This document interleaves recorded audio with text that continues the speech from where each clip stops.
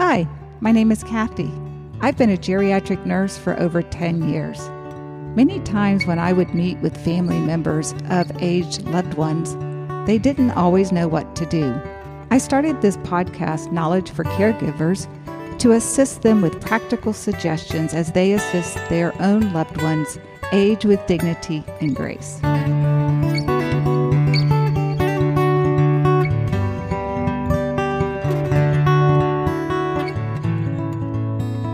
I want to welcome you back to the podcast. This week, I met with a family member's daughter. There was a husband and wife. The daughters weren't actually there when I did my assessment. The husband had some physical limitations, but I noticed that the wife had some memory problems. I called the daughter because I was a little concerned about who was taking care of who. Was the husband taking care of the wife because of her memory, or was the wife taking care of the husband because of his physical decline? What they told me was, well, they sort of take care of each other. When two people sort of make one whole person, they can kind of function. Believe it or not, this is something that I see very, very often, especially with older people when the caregiver is their spouse. Because many times the person who begins to experience physical or mental decline also has an 80-year-old spouse who has their own health problems. So therefore, both of them kind of come together and help each other out.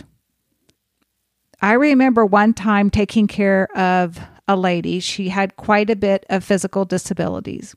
Her husband hired us so that he could take a little bit of a break. And we took care of her for like almost 2 years. And then the caregivers started calling me, and they were a little concerned that the husband was forgetting to take care of his wife. He was forgetting to take her to the bathroom, or he was forgetting to feed her. So when I came out, I noticed that the husband had begun to become very forgetful. When we signed them up, he didn't give me any other numbers of family members. I asked him if I could call his daughter because I was concerned. At this point, he became very defensive and angry and would not give me any other numbers. I had no other choice because the wife was not being cared for to call Adult Protective Services and say, I'm not sure the husband is really capable of fully taking care of his wife. So you may ask me, well, what is Adult Protective Services? This is a government entity in the United States. They can be by counties or cities or states. And what it is it's a place that people can call and report if an adult is being abused, neglected, or exploited. This is similar to people calling Child Protective Services if something like that is happening to a child. And these are instances where these abuse is happening to someone who has some type of disability and they can't, run and call the police or take care of themselves. These reports to Adult Protective Services can be anonymous, but I usually identify myself so that people know that I'm a nurse. The reason they make it anonymous is they want people to report abuse, neglect, or exploitation of disabled older adults. The person that comes out to do the investigation, people get scared. They're not there to immediately pull somebody out unless they see a situation that is very, very dangerous. I know that in the state of Oklahoma, it's required for certain healthcare professionals like nurses, doctors, to report anything that they suspect to Adult Protective Services. But anybody can report anything to Adult Protective Services if they think an older person who is disabled is being abused, neglected, or exploited. And let me define a little bit about what I mean by abuse. Abuse is usually physical. They're hurting somebody physically. It can be emotional. That's harder to see. Neglect means somebody's not being taken care of. They're not being fed, or they're not being cleaned. Something of that nature.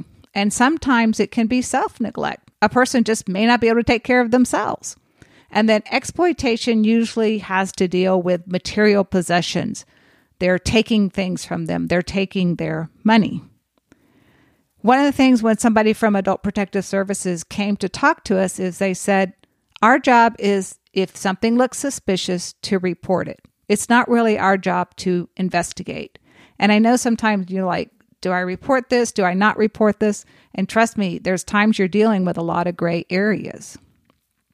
If you call Adult Protective Services, make sure you have your information and make sure that you can sometimes have to be a little persistent. For instance, I once had a lady who her dementia had gotten really bad, but she had no family member to take over decision making for her. I called Adult Protective Services because we were providing care in the home, but we were almost having to make decisions about the hours of her care and that type of stuff. And I wasn't comfortable doing that. We're a business. I called Adult Protective Services and they said, well, she's being taken care of. Why are you making a report? And I said, she's vulnerable to being exploited. I do not have access to her checking account. I don't know who is managing it.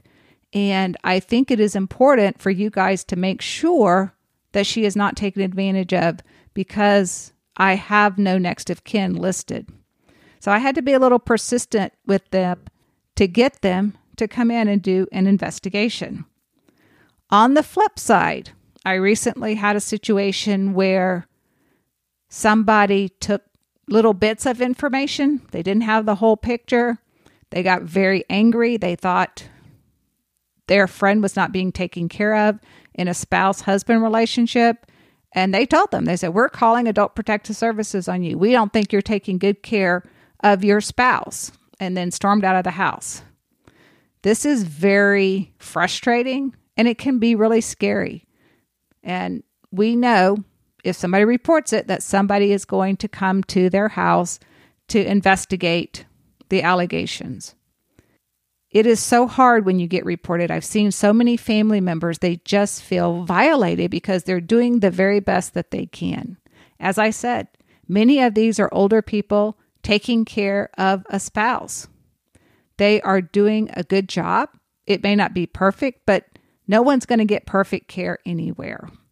And so I wanted to tell you, if Adult Protective Services shows up, I know it's easy to say this, but try not to get emotional and mad. The person just has a job.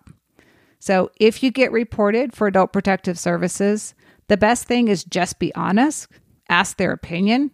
If you think, hey, I am having trouble with this thing, but I really want to provide the best care for my loved one, they may have resources or things that they can offer you.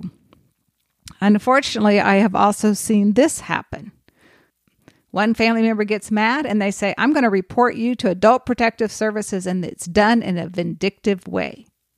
Unfortunately, in order to protect vulnerable adults, they have to investigate every allegation, even those that appear to be vindictive, and just a way to get back at people. It's sad that it has come to that, and when people make these allegations in a vindictive manner, it's hard to prove. It can be done in an anonymous way. And so it kind of puts everybody through the ringer. So first of all, don't make reports to Adult Protective Services just to be vindictive or because you did not get your way. Again, reports need to be made if you suspect abuse, neglect, or exploitation.